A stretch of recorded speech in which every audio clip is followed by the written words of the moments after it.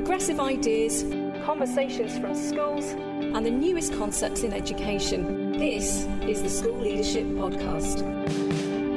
Hello, and it's a very warm welcome to the School Leadership Podcast from NAHT.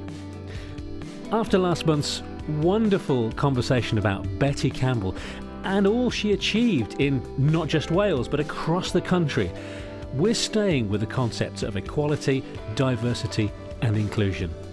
Educating for Equality carries the aim of supporting schools as they look to instil the notions of equality, equity and social justice. It's about helping to shape responsible and ethically driven global citizens. Through research, they examine the impact of anti-racism education on staff, pupils, and the wider community, and help to identify the difference between diversifying and decolonising the curriculum. Natalie Arnott from NAHT got to spend some time with Sabrina Edwards from Educating Equality. And the first thing you'll hear is Sabrina setting out how she got to where she is now. So I've been a teacher for about 20 years, always in around London. Started off teaching in Harrow, and I moved around through Harrow and then Islington, Ealing, and then back to Harrow. And I'm now a primary head teacher in Hillingdon, and I've been in that role now for 5 years. I'm in year 6, and I've always just really loved higher education. Really, I'm a stickler for courses and further qualifications. So I got my master's in advanced educational practice, where I focused on the impact of coaching within schools, which is another subject really close to my heart. And I've been reading and researching and writing about anti-racism in schools for a really long time, from some of my undergraduate essays that I wrote over 20 years ago to writing that I still do now. And I'm currently doing a professional doctorate in education, and I'm really interested in researching the impact of anti-racism and equality education, the impact on children, the impact on schools, and the impact on the community and on staff as well. So that's a little bit about me. Sounds like you've had a long experience and history working in schools, and really interesting to hear about some of the research that you're doing and have done. Just following on from that, I suppose it'd be good to hear about how the research that you're doing links into some of the kind of offers of support that you're developing for schools, and then to hear a little bit about what that looks like in practice. Last year, about a year and a half ago, 2 years ago even, I was really thinking more deeply about the role that schools have in changing the world, which is where Educating for Equality's motto of changing the world one school at a time came from, because I really do feel that schools have such a huge, vital part to play in changing the direction that children's lives can take. And it's such an important job. So I started thinking about how things that I was going to do in my own school to make a change for the better. And I thought, well, actually, we need more mobilisation than that. We need lots of schools to be thinking about this kind of work and mobilising their school communities if we want the change to be long-lasting and sustainable. So that is where the concept really for the Educating for Equality Awards, Quality Mark and all of the support programmes and CPD that we offer, that's when all of that was born. And I thought, well, actually, if it's school leaders that need to be doing this kind of work, what support do they need to be able to implement this in their schools? So that created the School Development Programme, which is a programme specifically for school leaders. And of course, the last year and a half being, everything was done on Zoom and online, wasn't it? So that was mainly an online programme, but actually doing it online worked really well in that I had schools from all across the country, all different types of schools coming together with a common purpose. And we met for 2 hours, the sessions were for. We had 6 of those across the year, looking at different aspects of school life and the different kinds of things you need to consider and think about if you want to embed anti-racism and gender equality in the very fabric of your school. You touched on that you'd had kind of leaders from across the country. Is that in primary, secondary and special schools as well? Would that be applicable too? Yeah, I did have a really broad range of schools. So we had maintained schools, we had independent schools, we had very small village primaries, we had really massive 3, 4, 5 form-entry schools, we had inner city schools, we had rural schools. So it was a really lovely mixture of schools who were coming together, and actually the richness of the discussions they were having together, I think, added to the impact that course had on the schools that took part. So the 6 sessions, so we've got one session where we look at the general role of school leaders within this work, what the research tells us, some of the statistics and data, essentially the reasons why this work is important. We start to think about action planning and just creating links with the different professionals, so that we've started to have those professional discussions happening away from the sessions as well, which we thought was really important. Another session is on how, as a school leader, you plan for effective CPD. What should a CPD plan look like? What kinds of things could you have in it? Where do you start? What kind of organisations can help you to embed that CPD in your school? And thinking long term, not just, we've done our one session on anti-racism, we're done, but thinking about, okay, what will a 2 or 3 year plan look like, and how we can go about resourcing that. We have a session on curriculum and resource development, so thinking more deeply about what decolonising the curriculum really means, and the difference between diversifying the curriculum and decolonising the curriculum. And we start to look at some resources and tools and curriculum planning ideas for developing the school curriculum and teaching and learning in different ways. We then have a session on working with parents and working with the local community, thinking about our stakeholders and how we bring everybody on board and how we can ensure everybody feels included in the process. And then we have a session on policies and procedures, thinking about recruitment and retention of staff is a really important one, and how you can create de-biased strategies for recruiting staff and retaining the staff once you have them. And then the final session is thinking about next steps, thinking about sustainability, sharing the journey that the different schools have been on. And I know from the feedback I've got from that session, that's one of the things that schools found really useful, is just hearing about what other schools have done that have shown great impact, and things that have been really effective and things that they tried that weren't effective, and having the opportunity to really discuss those in more detail.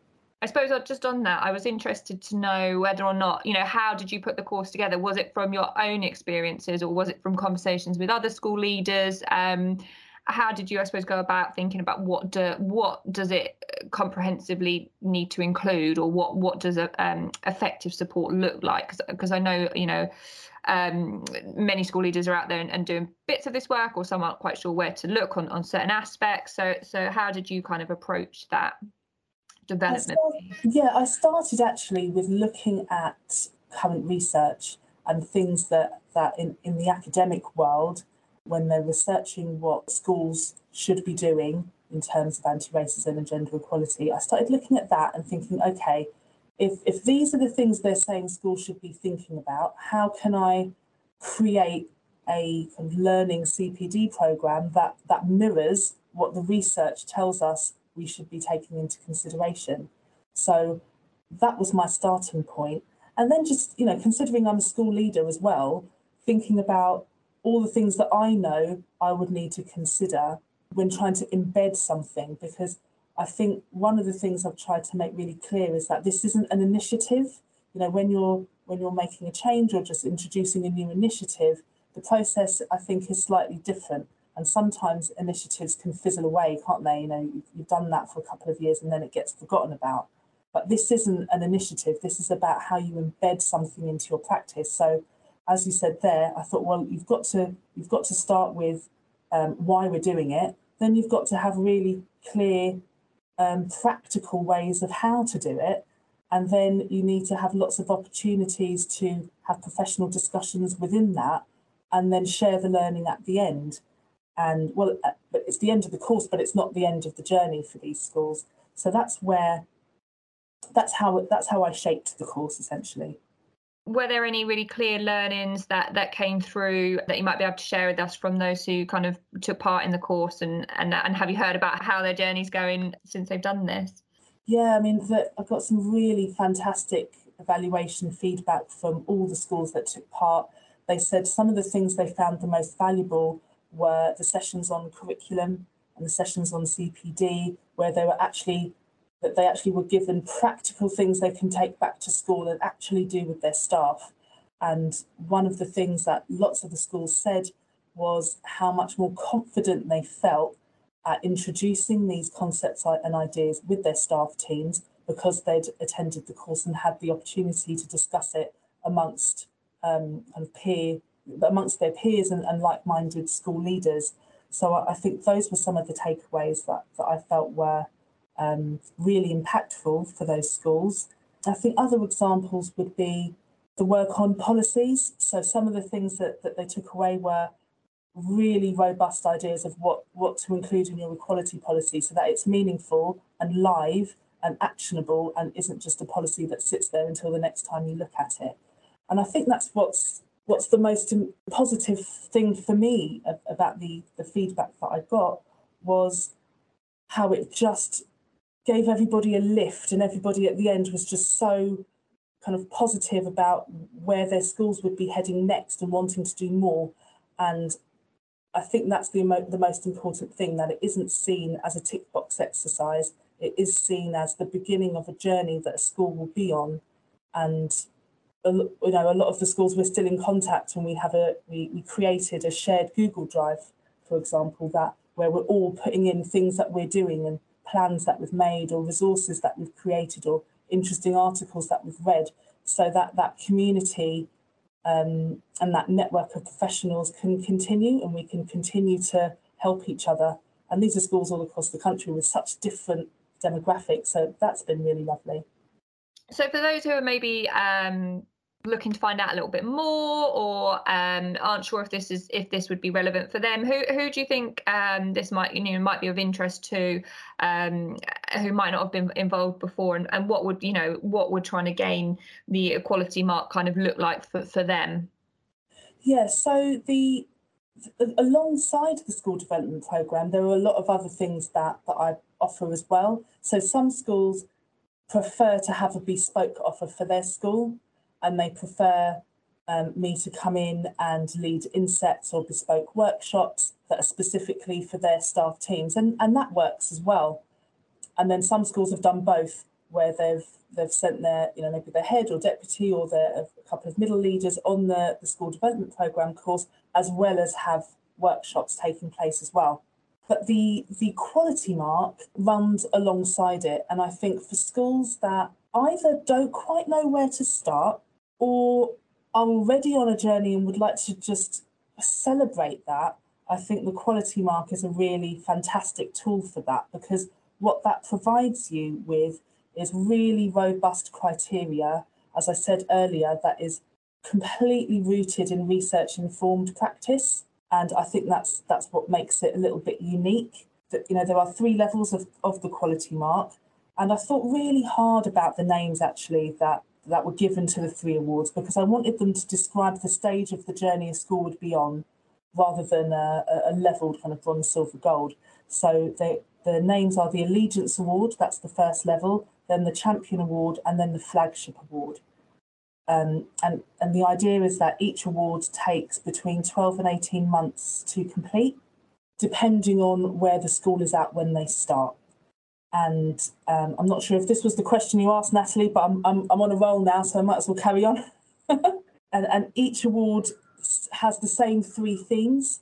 And again, that is based on what the research tells us schools need to be thinking about. And sometimes I find some quality marks and some awards can have so many different sections to them that they become really, really overwhelming. So the creation of these quality marks was a real labour of love, really, and took many, many months of collaboration with other school leaders and other experts in the field, comparison with research and journal articles and papers and books to make sure that the criteria that were in there were worded really succinctly, worded really clearly, and if schools were achieving them, they would be able to evidence that they've achieved them, but also if they have achieved the criteria in that particular award, then you know that that school is doing really great work and isn't just paying lip service to equality. So the three themes are leadership and management, that's the first one. Then we've got teaching, learning, curriculum and resources all together in the second theme. And the third theme is staff CPD. And everything that a school needs to do to really embed this work is under those three umbrella themes. And there are between 6 and 7 criteria within each theme. So it's really manageable, it's not overwhelming, and it's not written in a way that schools wouldn't be able to achieve it.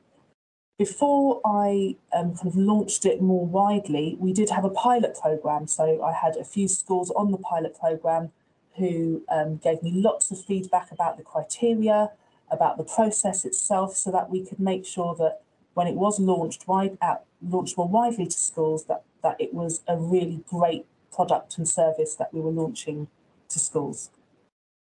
So what schools get when they sign up or register for the Allegiance Award, you get the criteria, you get some audits to help you to audit your school in different areas. And then the schools are then work independently, essentially, towards achieving the criteria and finding their own ways to evidence them. And then once they're ready, they submit their evidence. Those are assessed by an assessor from EFE. And then once they move on to the Champion Award and Flagship Award stage, there would also be an accreditation visit, which is a little bit more in depth, where you'd have an accredited person come in to see what's actually happening in school. So that's the quality mark in a nutshell. Have you got many schools that have been involved and started at that allegiance level and are working their way up, or have worked their way up to the flagship mark, or maybe started in the middle or at the top even and have jumped straight in? Yeah, that's an interesting question. Actually, I've had some schools ask whether they can kind of jump straight to the top. And actually, I can't really advise against that, because I think it's really important to make sure that they've got the basics right first before jumping straight ahead. So we've got, at the moment, 6 schools across the country who've achieved the Allegiance Award. We've got a couple of schools who are now going for their Champion Award from the schools that achieved the Allegiance Award last year. And I've got quite a large number of schools who've already registered for the Allegiance Award this year. And then, of course, once they register, it's then up to them really to do all the work in school. And of course, along with the registering for the award, you get unlimited email support. So I'm there at the end of an email at any time to answer questions and to provide whatever support I can. They also get a free coaching support call as well at any point during the process. And then if they want any additional bespoke support, or they would like to join the school development programme, and we do advise to do them simultaneously because they follow each other really nicely. And if you're doing the school development programme, then everything that you need to cover or think about in your school will be covered there, and then it becomes easier to evidence when you're submitting your evidence for the award. Where can people find out a bit more information or how they can get involved? Where is the best place to direct them to? The best place really is the website. That's www.educatingforequality.co.uk, or you can email on info@educatingforequality.co.uk. I'm on Twitter as well. I'm not the biggest tweeter. I'm just learning about social media, if I'm completely honest. It's not my area of expertise, but I am on there. So if anybody would like to follow me on Twitter, it's equality_ed. You can find me on there. One thing I didn't say earlier, actually, is another bit of feedback that I had from one of the schools that did achieve the Allegiance Award last year. And it it was so lovely to hear this feedback, and it's from the deputy at the Barnhurst Federation, and I'll quote her feedback here. She said, "This process has started a change in our school, a change in our curriculum, a change in the lives of the little humans who will one day be tomorrow's leaders and change makers. We are so excited that we have taken this first step. We also can't wait to see where we go next, as we have definitely not finished our journey yet."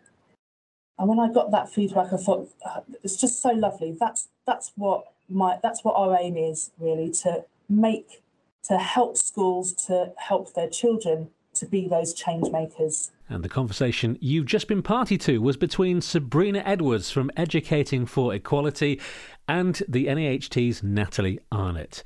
As you heard, the work of the organisation can be found online at educatingforequality.co.uk. That's all one word, educatingforequality.co.uk. Thank you as always for listening to the School Leadership Podcast. All future episodes, all content from us on the podcatchers can easily be yours by subscribing on either Apple Podcasts, Google Podcasts, there's Spotify, Amazon Live or Radio Public are some of those key platforms. We're also very open to hearing what you have to say about the podcast, suggesting guests, any viewpoints you've got at all about the podcast will be more than welcome. If you're able to take a few minutes as well to write an online review, that would be much appreciated. NAHT is a professional association and union for school leaders. To discover more about the benefits of being an NAHT member, go online to naht.org.uk/join. And on social media, our Twitter handle is @NAHT News. We'll speak to you next time. For regular and useful content on the teaching profession, it has to be the School Leadership Podcast. The School Leadership Podcast. The School Leadership Podcast. The School Leadership Podcast.